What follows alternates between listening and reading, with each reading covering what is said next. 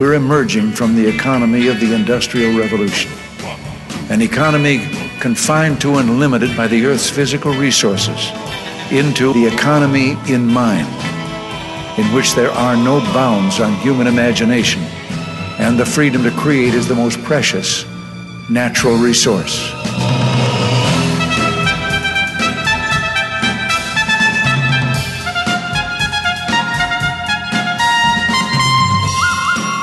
Welcome all to the Soul of Enterprise, Business in the Knowledge Economy, sponsored by Sage, energizing business builders around the world through the imagination of our people and the power of technology. I'm Ed Kless with my friend and co-host Ron Baker, and on today's show, is hourly billing unethical and unprofessional? Yes, and we'll see in 168 hours.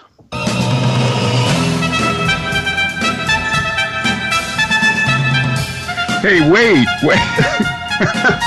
Ron, this has been the Soul of Enterprise, Business in the Knowledge Economy. What? What, Ron? We have to unpack this question. I was trying to give our producer, Matt, an hour off. I'm sure your answer shocked all of our listeners. Well, I'll say this, Ron. This is another good example, and again, our thanks to the folks who do all of our social media and tweets at Leading Results. Want to thank them for their work. But we got a pretty good buzz this week going about this show. More often than not, we get stuff from shows that we've done. Like, we'll get a lot of questions about that after the fact. But this is another topic that has spurred some interest even before we've gotten on the air, and we're going to address a couple of those questions that came in. Max F., thanks for your thought, and I think it's really helped us really frame some of the things we were going to say, because one of the things that he brought up, which we'll talk about later, I wasn't necessarily going to talk about. So I really appreciate the contributions of the audience. Right, and we got another one too from PT, and that was really interesting because he basically says that it's neither unethical nor unprofessional. It's just simply old-fashioned and unnecessary. But I think there's a deeper topic here, Ed, and that's why we wanted to do this show, because the argument is out there that hourly billing is unethical. We've seen it in various blog posts. I've seen it in articles in different places. I remember somebody wrote something in Australia about it, and Rick Payne on his blog basically tried to, fire back and say that this is a ridiculous argument to argue that hourly billing is unethical.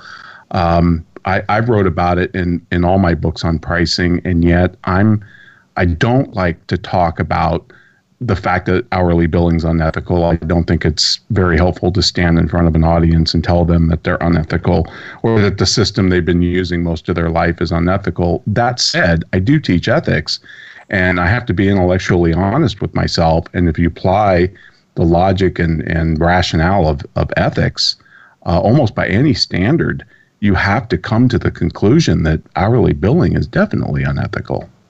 Mm-hmm. And of course, I would add and have added immoral to my rant on this. And I want to address something that you just said, which I wholly endorse. It's the system, it's the process, it's not the people.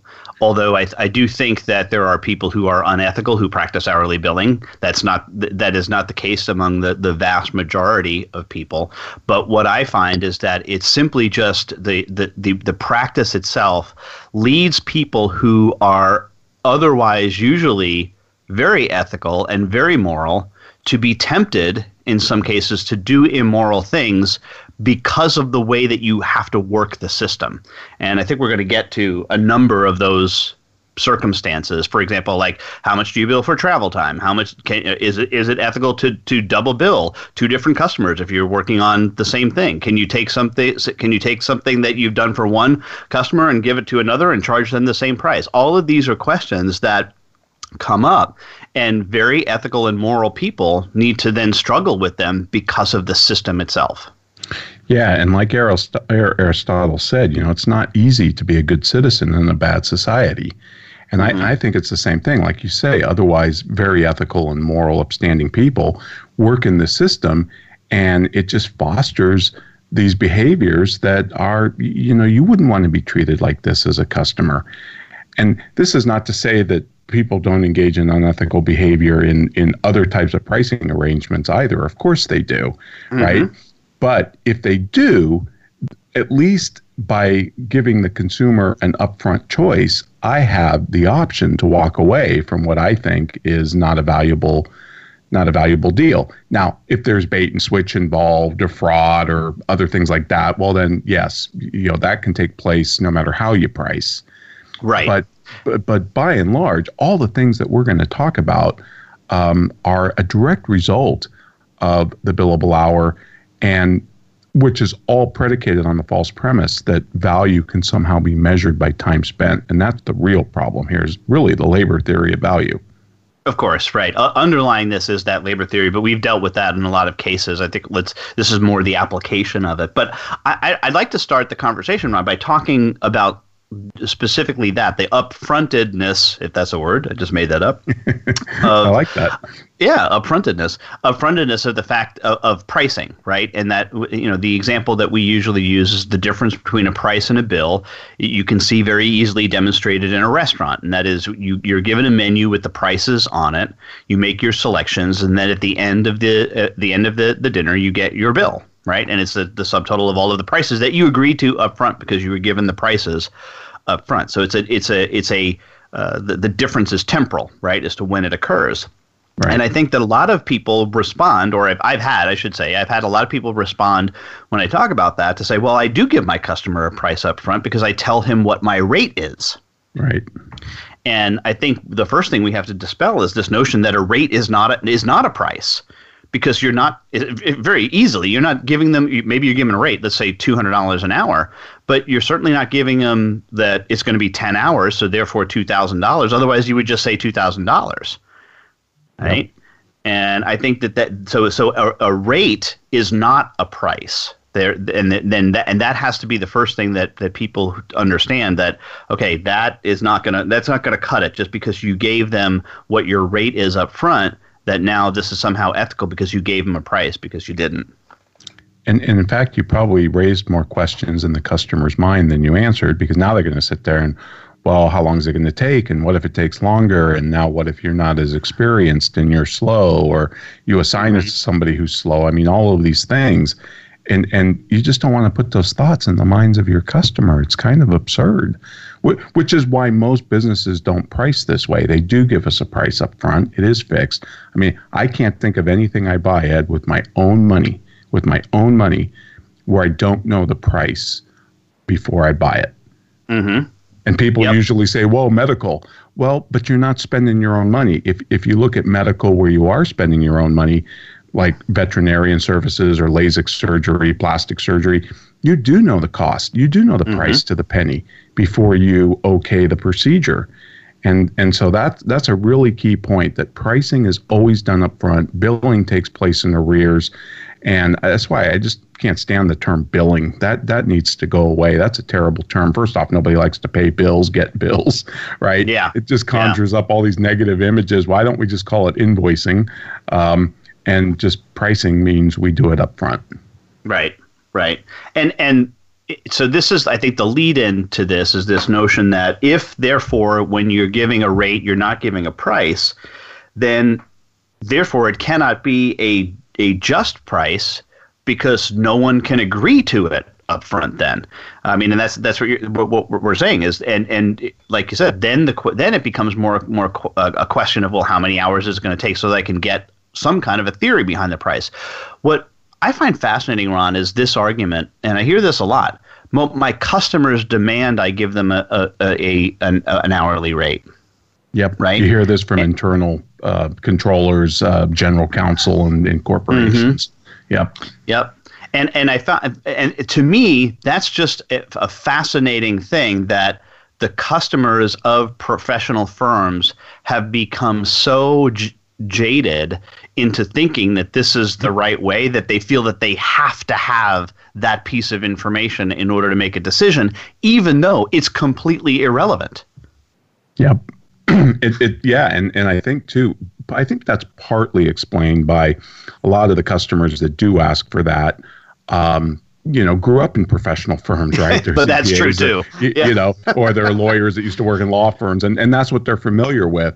But like you, I am absolutely shocked when just a normal everyday customer will demand that their bookkeeper or accountant or whoever, show them the hours or bill by the hour. I just don't, I don't think it's a big problem, because I think the way that we spend money in all other aspects of our lives, where we know the price, and if you explain it to that way to them, they understand that. I mean, after all, it's the professions that bill by the hour that educated the populace on this, which means the onus is on us to re-educate them. Agreed. And that's what one of the battles that we have with professionals is, yes, this is another hurdle that we're putting up for you in part of what is traditionally considered the sales cycle. And yes, it's something that you'll need to explain. And they're like, well, I just want to do my work. I just want to do the work. No, sorry, can't shortchange it. You're gonna have to re-educate the customer on this one. It's our own darn fault. Yep, absolutely. Which might be another real strong argument for having a value council. And if you're not good at pricing or having these types of discussions, then let somebody from the value council re-educate your customer. But somebody needs to be in charge of that. Totally agree. Yep.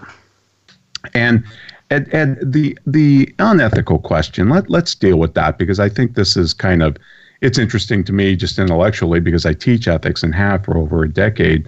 But, as you know, the word ethics is Greek word for ethos, right? Meaning habit. And obviously, the billable hours become this massive habit. And the interesting issues in ethics aren't between right and wrong. We all kind of know that. And man, if you don't know that by now and you're listening to the show, you're probably beyond repair, right? The real dilemmas in ethics, whether you're corporate life or just in everyday life, it is between right versus, say, less right, or right versus right. I mean, where you don't know.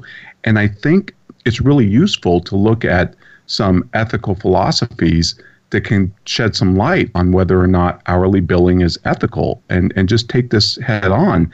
And I think the big one is comes from Immanuel Kant, his categorical imperatives questions, that basically the first one says, act only on that maxim by which you can at the same time will that it should become a universal law. In other words, if you're faced between two options, an ethical dilemma, and you choose B, would you want everybody else in your situation to choose B?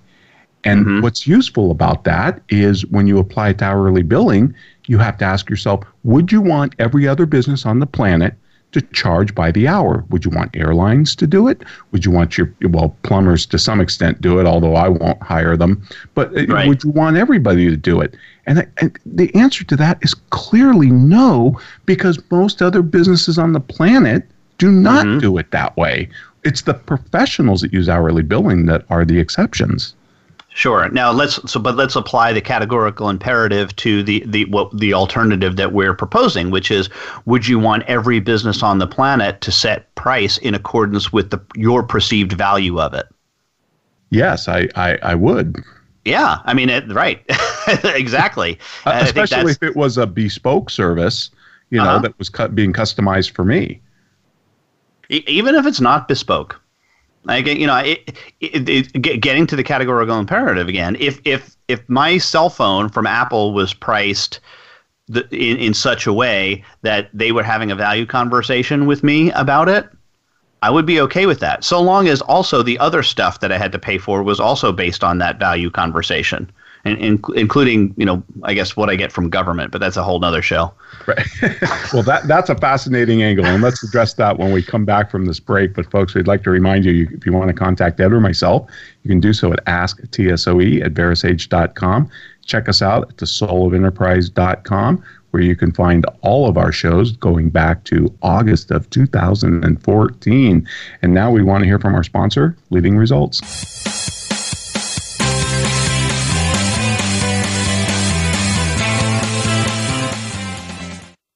Become our friend on Facebook. Post your thoughts about our shows and network on our timeline. Visit facebook.com/Voice America. Is your website just a brochure, or is it your best salesperson? If your site is not the best lead generation tool you have, we should talk.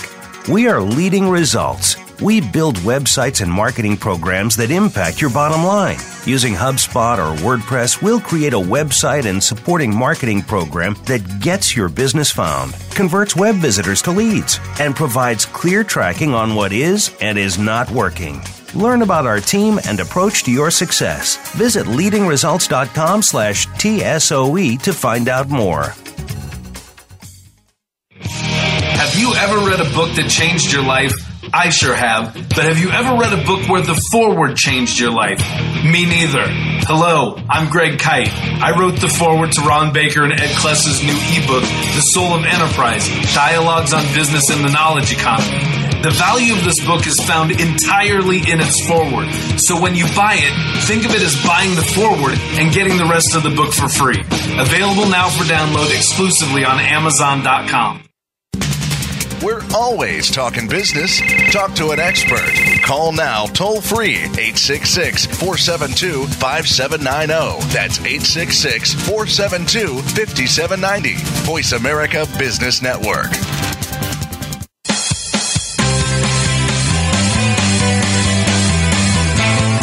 You are tuned into The Soul of Enterprise with Ron Baker and Ed Kless. To find out more about our show, visit us on the web at thesoulofenterprise.com. You can also chat with us on Twitter using hashtag AskTSOE. Now, back to The Soul of Enterprise.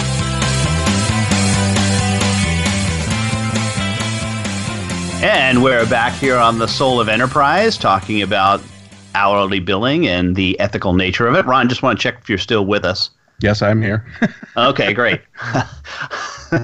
That's good. So we said we would explore this from a different angle. Where do you want to go with this, Ron? What's next on your thought? Well, your thought point parade? About Apple talking to you about your iPhone. Right. And the reason they can't do that is because the marginal cost of meeting with billions of customers around the world is just too high. Nor can an airline do that. But a professional firm does meet with every customer one at a time. You know a lot about that customer. You know what their goals are. You know what the transformation is that they're trying to achieve, and therefore you should be able to customize a price at no additional marginal cost. And that's why I think in the professional world it would be universal that customers would want that. Mm-hmm. Well, I'm just saying that I would be okay with it if it were even more universal than that.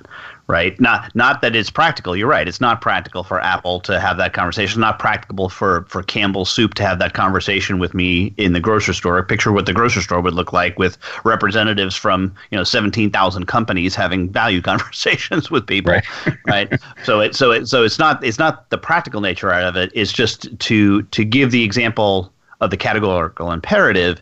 I think you have to play out the other side, and I would be okay with that being universal if it were possible. Right. No, agreed.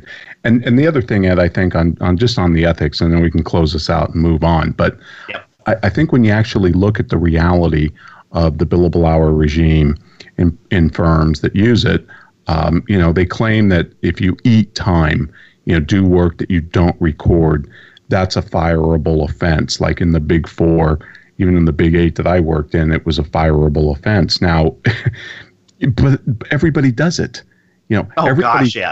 Everybody eats time. Everybody pads time, borrows time from other engagements in the future. People forget to do their timesheets, and so they make things up. It's not that these are malevolent actions. There's no fraud, intent, or anything like that.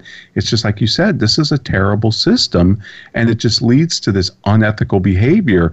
There's no audit check for the customer. I mean, how's the customer gonna question a time entry, right? Mm-hmm. They can question the price, and then they can ask you, well, why did it take you so long, or why did you have to do this?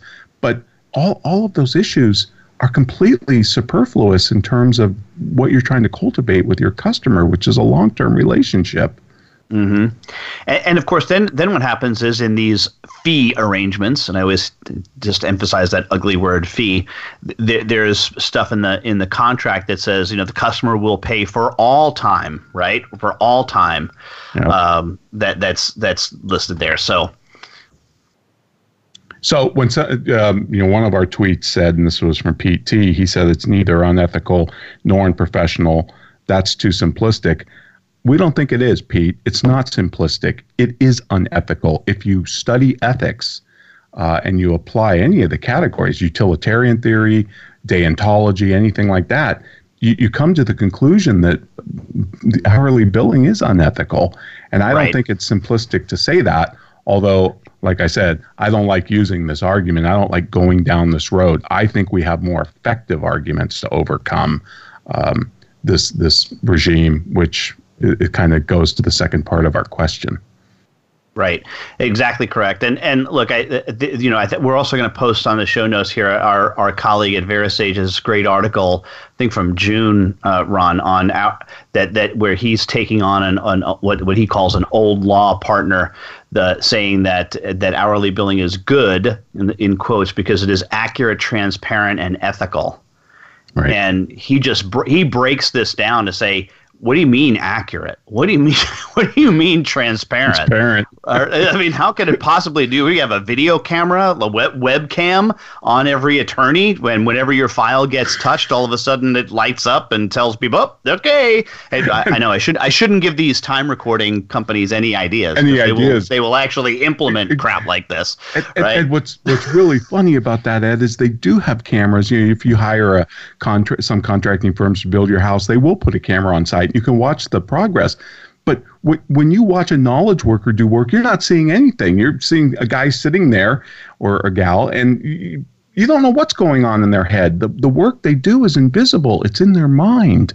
Mm-hmm. Yep, but there are these systems, Ron, and this is scares me that are tied now to webcams and your facial recognition and are you thinking too long? Are you not moving your mouse pointer? How many words are you typing per minute? How often do you use the backspace key? This is real stuff. I'm not making this up. No, I know, you're right. And I think the other thing that creates this bad culture that we talk about with the billable hour regime is, let's face it, the billable hour is focused on the convenience of the seller. It's not at all focused on the customer. It's not worried about value creation. It's not worried about outputs. It's solely looking at inputs, costs, efforts, which is all done for the convenience of the seller because these things are easily measured and all of these things. But, capitalism and free markets is based on altruism, which means other directed, right? Which means focus on the customer. And the billable hour violates that at almost every turn. Mm-hmm. Yeah, no, it does. And look, I'll close this out. And I think I've told this story on the show before, and I'll post a link to the article that I wrote on this, what I call the nuclear option. And that is asking all of the professionals before me, how many of them have ever filled out timesheets, and their hands go up, and then asking how many of you have ever not told the exact 100% truth on your timesheet, and every hand remains up. Right, and and that's up or down, as you were saying. It was a fireable offense for you at KPMG, right, for not filling out your timesheet accurately. Yet everyone did it, including the partners who would supposedly fire you. Yet why did they even make that rule in the first place? Like, how could anybody have had the ethics to say this needs to be a rule, even though we know everyone in the firm has violated it at some point? And then it's funny because those errors or those, that eating of time just carries over from year to year, because when you look at last year's budget, you see that, I should be able to do this in 20 hours and it really takes 60, but you don't see that phantom 40 hours because it's been eaten. Yep. And it got eaten last year by the other junior who didn't want to look like he was a complete idiot. Right. And then therefore it got passed down to you because it might be a different person who is on the engagement this time. And it just completely unravels and builds on itself. Right. It's a vicious cycle. And when you're given 10 hours to do something and you're pretty smart, or you find an innovative way to do it, or maybe you've done it in the past or whatever, and there's this cool macro, and you do it in an hour, guess what? Guess what goes on the timesheet? You're going to get 10 hours because you're going to go play golf or take the day off or do whatever. and therefore that error perpetuates. So this idea that it's accurate is that's ludicrous. I know. I need to know my actual costs, Ron. The time you spend has nothing to do with your cost. That's the other thing. Your wage is your cost. It's not how you spend your time. Yeah. But I think the other part of the question, which is the unprofessional, and again, this is another touchy topic too. Going down this road, I do it more often than I go down the unethical road. But it goes back to Michael Hammer's definition of a professional, which is one of my favorite. He says a professional is someone who is responsible for achieving a result rather than performing a task. And the problem with the billable hour and the timesheet is it atomizes everything into a 6-minute task. And the entire focus goes on that task. And, day laborers are paid for tasks. Professionals, doctors, lawyers, accountants, they're paid for outcomes, not tasks. I'm buying an outcome, and I don't necessarily care the effort required to get me to that outcome.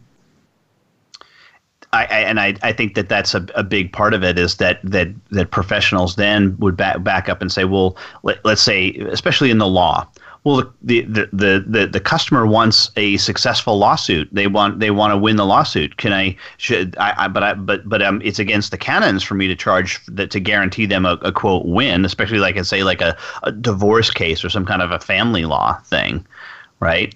So they can't guarantee an outcome. I said, well, you're not getting the point. The point is then to redefine and understand that the outcome is not a win in the court system.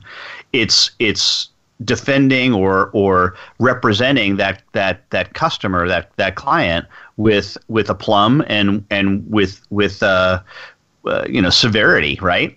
So yep, and it's. In the medical profession is the exact same thing. You go to an oncologist, he can't guarantee that he's going to cure your cancer or put it into remission. What he can guarantee is that you're going to be happy with his service, interacting with his office. He's going to be responsive to your calls and emails and all of that. And that's really what you're guaranteeing, not guaranteeing an outcome to a specific event. And an auditor can't guarantee a non-qualified opinion, right? But you can guarantee that they're going to be satisfied with your ability to try and get them to that point. Right. The phrase I was looking for earlier was zealous representation. Right. I like that. Yeah. In fact, one of my favorite guarantees, Ed, from a law firm, because we get a lot of pushback on guarantees especially from law firms because of that very topic. And it comes from Moores, who's our colleague David Wells down in Melbourne, Australia. And their firm's guarantee right on their website it says, we can't guarantee outcomes, but like price, the quality of our service is another thing we can guarantee up front. And that just explains it beautifully. Yep, that's a great way to put it. That is really a great way to put it. They're so smart down there in Australia. They are. But especially when we talked to Joe Pine about their progression. Great show. That was a great show, yeah. Of their hierarchy of value, and the top of that, of their curve, the highest point of value is a transformation. And when you use that and you tie it back to Michael Hammer's definition of a true professional, we're responsible for achieving that transformation, not delivering the series of tasks. And we see it every day in professional firms who bill by the hour. They're so caught up on scope of work that they almost completely ignore the scope of value or the transformation that the customer's trying to achieve. And it's actually the transformation that determines the scope of work. It's not the other way around. Yeah, absolutely. Well, Ron, already up against our second segment, but we want to remind you that the VeraSage Symposium is coming up, and you have still a little bit over a month to get registered for that. Place to go to see all of the information about the VeraSage Symposium and of the Art of Value conference, which precedes it, is thesoulofenterprise.com/Verisage. That's thesoulofenterprise.com/Verisage. So go out there, and also remind you, show notes available on the Soul of Enterprise, previews to upcoming shows. There's now a calendar where you can see long-term what some of our thoughts are for the show. Those are subject to change, by the way. It doesn't always mean that the subjects that you see out there, but we just do want to give you some insight as to what potentially is going on. But right now, we want a word from our sponsor.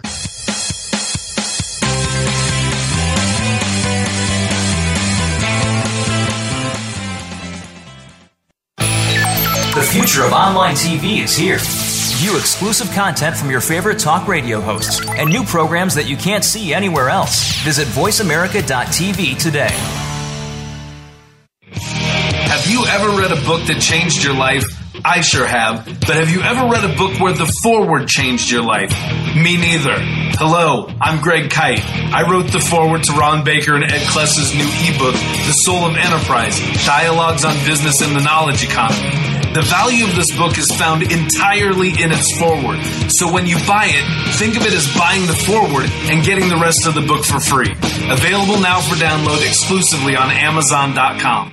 The Voice America Live Events channel is here now to showcase your corporate, individual, or organization's live event. Visit voiceamerica.com/live events to see all of our past live events and find out more. Whether it's a multi-day conference, special speaker, or single-day event, we've got everything to make your event a success. We can do a few hours or a few days. For more information about taking your event to the next level, call Jeff Spinard at 480-294-6417 or email info@voiceamerica.com. Again, that's Jeff Spinard at 480-294-6417 or send us an email to info@voiceamerica.com. Voice America is where you are and where you want to be. Join us around the globe as we broadcast live from some of the most interesting events available. Don't forget to view all our live events, including on-demand access to past events that you may have missed by visiting voiceamerica.com/live events. From the boardroom to you, Voice America Business Network.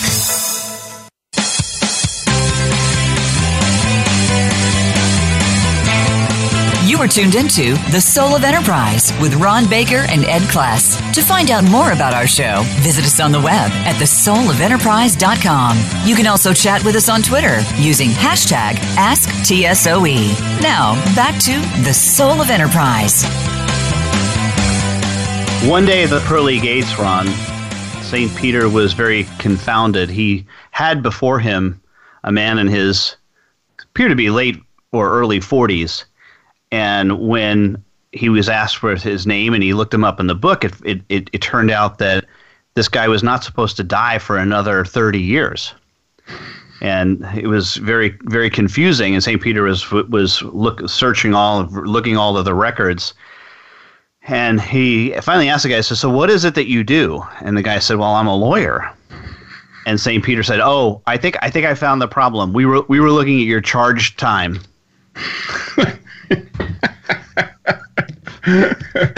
Okay, that reminds me, Ed. How many lawyer jokes are there? Oh, infinite? No. There's one. Oh, there's one. The rest okay. are true stories. There you go. Hat tip to Matthew Burgess for that. When he told that at a conference I saw him speak, and I was just cracking. I'd never heard that before. In fact, he wrote a whole book, best ever 101 lawyer jokes, that I just thoroughly enjoyed. It was just a howl. Yeah, some of the best lawyer jokes I've heard have come from lawyers. Oh yeah. No, my all-time favorite lawyer joke when we're on that subject is the difference between a lawyer and a catfish. Right, one is a bottom-dwelling scum sucker, and the other's a fish. Sorry, lawyers, we love you. No, we do, especially if you don't bill by the hour. So, Ed, let's talk about fairness, because this issue, I mean, these things are also interrelated. It's hard to pull them all apart. This is a system. And when we start talking about a just price, a fair price, I mean, this is a theological debate going back, centuries, but talk a little bit about fairness. Yeah, and this is a hat tip to economist Bart Wilson, who has a great video. It was published, believe it or not, around 7 years ago. I can't believe it was that long ago that it was out there on Reason's website about this concept of fairness.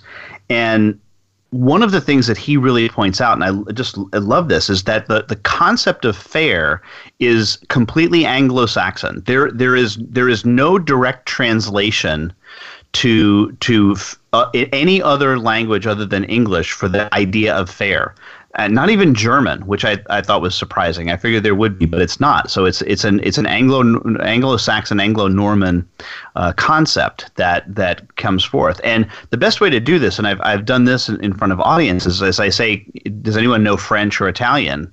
And then usually somebody will say, well, un poquito, whatever, which is Spanish, by the way. Then you say, sure. And I said, all right, translate the word fair. And it always gets translated into whatever language as just. Right. And then I say, okay, translate, like in French, it's juste, right? So translate juste back to English, and they would say, well, you translate that as just. You would never translate it as fair, never. Mm-hmm. Right. So this concept of fair really is Anglo-Norman, and what it means is fair is how you go about doing your job, not the price that you're paid for it. Right. Okay. And it's this notion, like when fairness was first used, there was a whole chapter in a book by Anna Würzbicker that talks about this notion of fairness, and it applies only to instances where there are rules. And in fact, the original meaning of the word fair is best illustrated in baseball by the concept of fair versus foul. We would never say that is a foul price. Right? Yep. We would never say that. And that is really the opposite of fair, not unfair, but foul. And so we would never use that term. We would say that there was an unfair merchant, right? An unfair merchant. And that was one who was tipping the scales, mm-hmm. right? And pushing things in their direction, which, by the way, is what billing by the hour will tend to do, at least the perception of it from a customer standpoint. So this notion of fairness, and by the way, the fairness is an economic term, because it's become kind of big, only arose in the 1990s. It wasn't before that we hear fairness applied to things like minimum wage or fair wage. Right? There was the Fair Wage Act of 1997 or whatever that set it at $7.25 an hour. Well, why not $7.50? Why not $14? Why not 7? Yep. Right? What is fair and unfair? Is that so? It's a very interesting idea. It is, and obviously the person who puts their thumb on the scale is unjust too, right? So the opposite of just is unjust, but the opposite of fair is foul. I love that, because we would never say a foul price. That's really good. Yep. So anyway, let's move on to one of the questions that we got sent us. It wasn't really a question, but Max F. replied to one of our tweets. And again, thanks to the great folks at Leading Results for getting that stuff out there. We really appreciate the work that they do on that. But Max F. says, in situations where scope of work is impossible to find, uncertainty gets overpriced under a fixed price arrangement. Far from optimal, he says. Right. And Ed, I just want to deal with this. I know we're going to give a model, but Max, I want to answer this head on, because when I hear professionals of any stripe tell me this, my first question is, we have a professional duty to, engage in due care, only take on work that we're competent at. Right. That's why we don't let, somebody do heart surgery who's not a heart surgeon. Right. Mm-hmm. Yep. And when I hear a professional tell me that scope is impossible to define, I say, really? Everything. You've never seen this before. You have no idea what the first step, second step, third step would be. Then as a customer, I got the wrong guy, or I've got the wrong professional sitting in front of me. Right. Because the last thing I want to hear from my surgeon being wheeled into the operating room is, wow, look at that. I've never seen that before. I mean, wahoo, that's bad. You're not giving yourself enough credit, Max. You do know certain things are going to happen. Now, you may not know everything. Sure, there's unknowns out there, but there are things that you do know based on your experience, wisdom, and the synthesis of both of those. And you can scope out and price what you do know. We're not saying price the whole thing if there's a lot of uncertainty. I would also say that if you're worried about the risk and uncertainty, then how do you think your customer feels about this situation? This is especially prevalent with lawyers, right? When somebody's being sued or facing a big litigation and the lawyer says, well, there's too many variables here. Well, then how do you think your customer feels? Right. So why don't we try and bring some level of certainty to it by scoping that which we do know and moving this in steps? And the other thing I would say, when you are confronted with a situation that you think is quote unquote impossible to define, which I reject, but if that's true, if there's a lot of uncertainty or risk, then move towards it. Do what actuaries do. Look at it as an opportunity. Risk comes from profit. Profits come from risk. And when there's situations like this, you're able to command a premium price when you give certainty. And so I was just reading a story about drones, right? Drones are causing all these sorts of problems, right? Colliding with people and, even crashing into wedding parties and destroying the cake and, at sporting events, crashing into some of the players and all of that. Actuaries sit back and they look at this and they go, this is awesome. This is a huge opportunity. And now they have drone insurance. Yep. That's how we have to think as professionals. We can't look at things that are risky and uncertain and run away from them. We have to run towards it and say, what's the opportunity to provide security to the customer and then take a price for it? Because look, if at the right price, you'll insure against that impossible, quote unquote, to define scope. Of course you would. Absolutely. At the right price. Yep, absolutely. Absolutely. And then Ron, there's what our friend Chris Marsden does, which is just brilliant. I can't believe we were prepping for the show, and I don't think we've ever talked about this on the show, which is amazing because it almost always comes up in our live presentations, yep. Right? And that is the Marsden circles of scope, where he says exactly what you just said. He said first down, he sits down the customer who is potentially being sued, because Chris, ironically, is a lawyer. So a lawyer came up with this solution. He sits him down and he says, well, yeah, of course we've never seen this before because every lawsuit is individual, right? He says, but here's what I do know. Here's what I know I've got to do. I've got to file a cross complaint. I've got to respond to this petition, whatever it is. And he calls that the yes work, and he draws a circle and he says, this is what he says. This is what I absolutely have to do. This is the next steps. He said, then he draws another circle, which he says is the likely work. And I think he says that this is like 50% or more chance of happening. Mm-hmm. Right. So this is what's likely. It's likely that they're going to, respond to that. We're going to have to depose X number of witnesses. We're going to have to file a motion for summary judgment, blah, blah, blah, blah. It says, and that's what's likely, 50% chance or more. And he writes that in the likely circle. And this is a series of concentric circles. So the yes is in the middle, then backing out when we have likely. Then the next circle he calls the maybe work. And this is 50% or less in his mind chance of happening.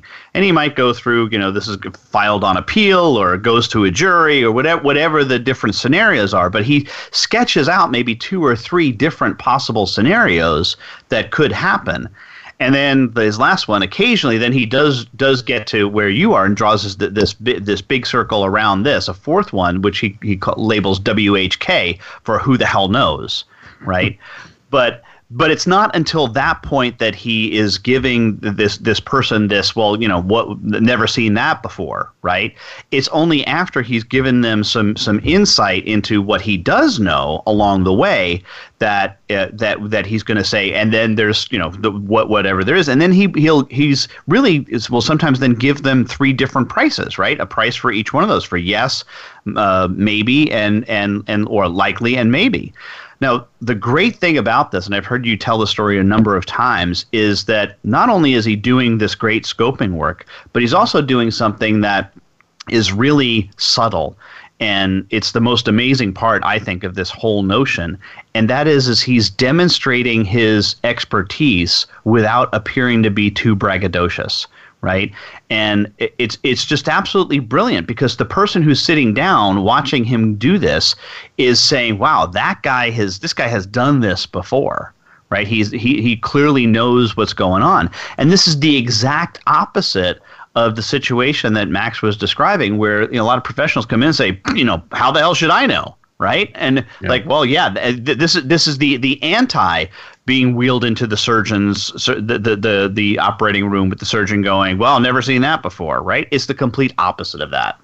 And doctors do this. I know we're up against a break, but doctors do this. You get a bad diagnosis from a doctor and he'll lay out the different, treatment possibilities, right? We could do chemo and radiation. We could do all two, and then we could do surgery.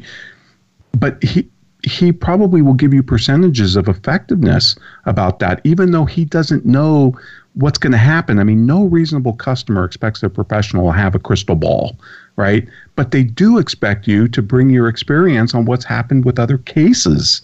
Yep. And that's what's missing when we just throw up our hands and go, oh, well, it's just too complicated. I have no idea. So we're going to resort to, I just reject that.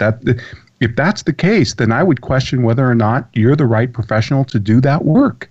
And maybe you ought to back out of the engagement, right? Yeah, I'm not going to go to a heart surgeon who dabbles on this, in this on the weekends. I mean, sorry, I want somebody who does this over and over and over and over and knows what the heck they're doing. Right. Sure. Good stuff. All right. Well, we're up against our last break, Ron. Want to remind you, VeraSage Symposium coming up, thesoulofenterprise.com/VeraSage to see the information on that. Please also go out to iTunes. So that's thesoulofenterprise.com/iTunes and review the show. Love to see those reviews, as well as the book. We still do have the book out on Amazon if you're interested in reading that, The Soul of Enterprise.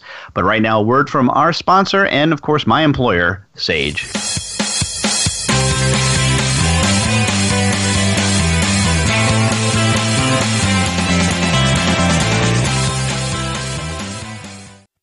Follow us on Twitter at VoiceAmericaTRN. Get the lowdown on guests, new shows, and your favorites. That's VoiceAmericaTRN. Wherever your business is headed, Sage has the cloud solution you need to enable mobile accounting and simplify financial management. Discover how moving your financial data and accounting processes to the cloud can transform your business. Cloud accounting software from Sage can help you make better decisions, drive faster responses, and gain greater control. That's cloud accounting for the journey. For more information, visit sage.com/US/SOE. Have you ever read a book that changed your life? I sure have. But have you ever read a book where the foreword changed your life? Me neither. Hello, I'm Greg Kite. I wrote the foreword to Ron Baker and Ed Kless's new ebook, The Soul of Enterprise, Dialogues on Business and the Knowledge Economy. The value of this book is found entirely in its foreword. So when you buy it, think of it as buying the foreword and getting the rest of the book for free. Available now for download exclusively on Amazon.com. The business community's first choice in Internet Talk Radio. Voice America Business Network.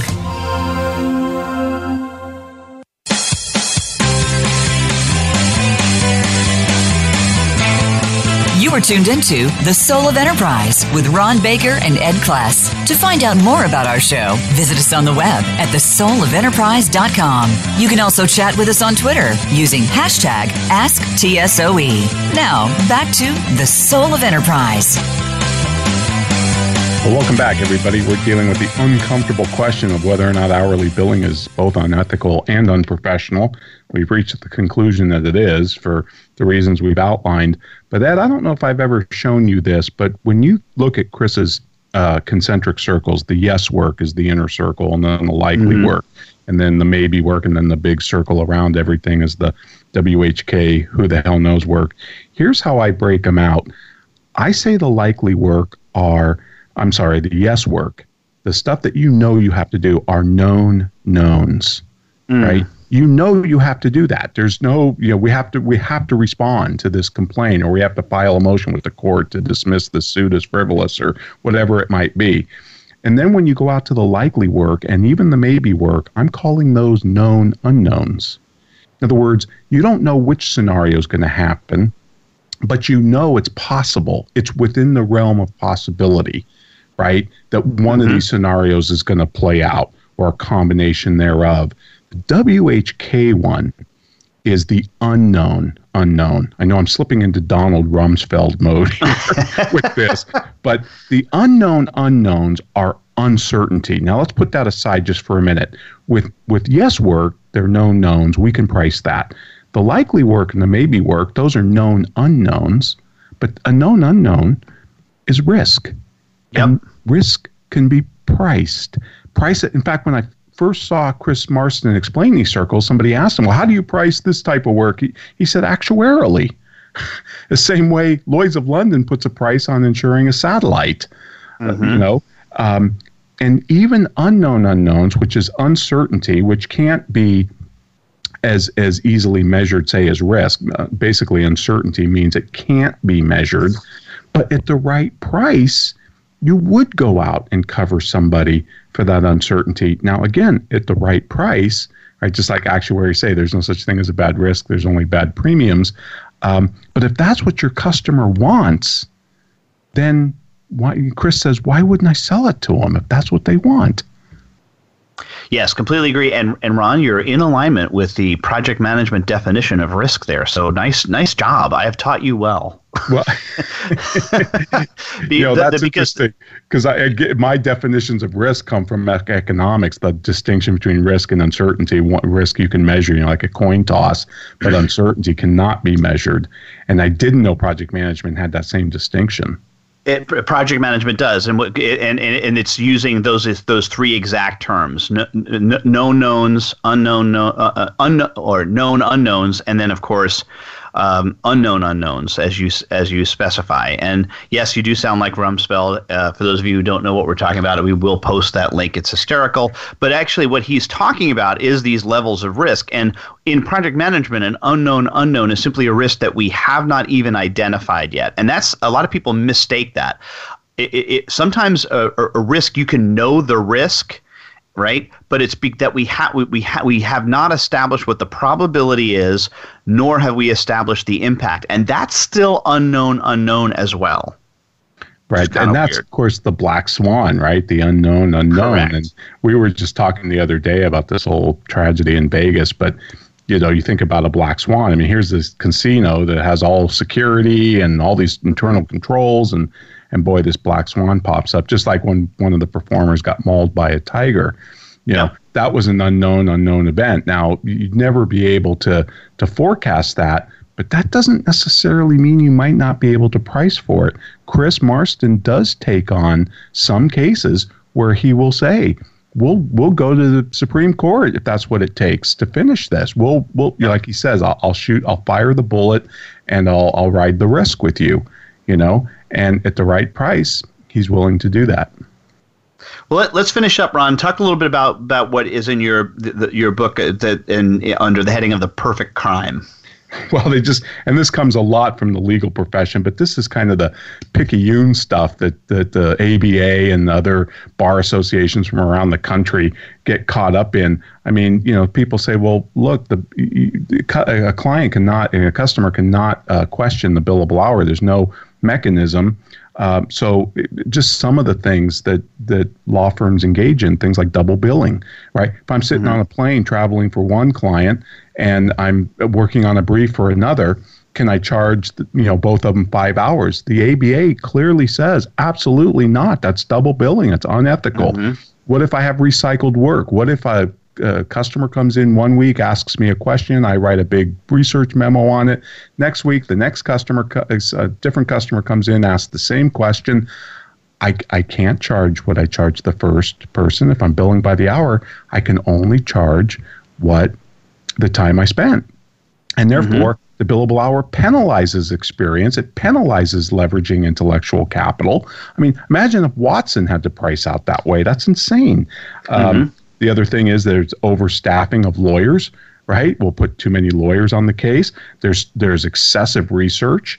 There's attorneys performing clerical and admin tasks, like standing at the photocopy machine or whatever. I mean, this is clearly surgeons piercing ears. One judge wrote, Michelangelo should not charge Sistine Chapel rates for painting a farmer's barn. Attorney conferences, right? I'm going to confer with my colleagues, and that's all. The first question is, well, what's the code on this? And then charging for small units of time. Should you round up 6 minutes to 10? Whatever, things like that. That gets a lot of people all fired up. In fact, one book suggested that lawyers should charge for every single minute, and that way rounding wouldn't be an issue. You should track every single minute. What about seconds? Ron? Seconds? It's just obscene. And then overhead expenses, Ed. Every fax, every phone call in the old, right? Every email. And I worked with one firm. I kid you not. The Coke machine had a charge code.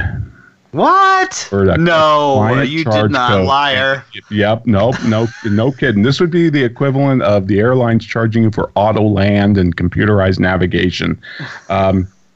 Now, luckily, there is some sanity in the sea of madness. The New York State Bar Association did come out and say, basically, subject to the economic realities, right, virtually any pricing method that attorney and client can both agree upon and abide by will result, almost by definition, in a fair fee. In other words, they're conceding the idea that consenting, adults can engage in capitalist acts, as long as it's agreed to up front. And that's why we think fixed price in advance is far more ethical and far more professional than hourly billing in arrears. Wow, you tied it in a nice little bow for us at the end there, Ron. That was brilliant. Well, obviously, Ed, we've thought a lot about this, and we've had shot down every single argument that pops up on this issue. But, folks, we hope we've given you some food for thought, and we will post the Marston circles.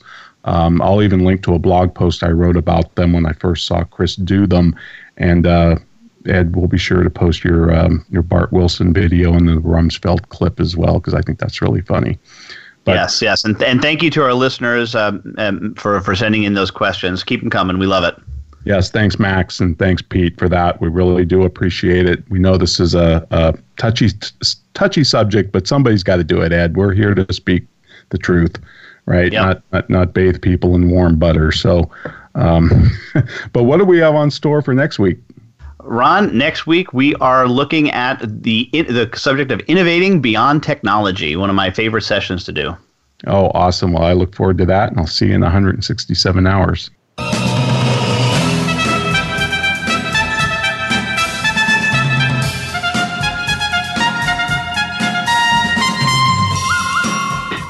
This has been The Soul of Enterprise, Business in the Knowledge Economy, sponsored by Sage, energizing business builders around the world through the imagination of our people and the power of technology. Join us next week on Friday at 4 p.m. Eastern, 1 p.m. Pacific in the United States. In the meantime, please feel free to visit us at www.thesoulofenterprise.com.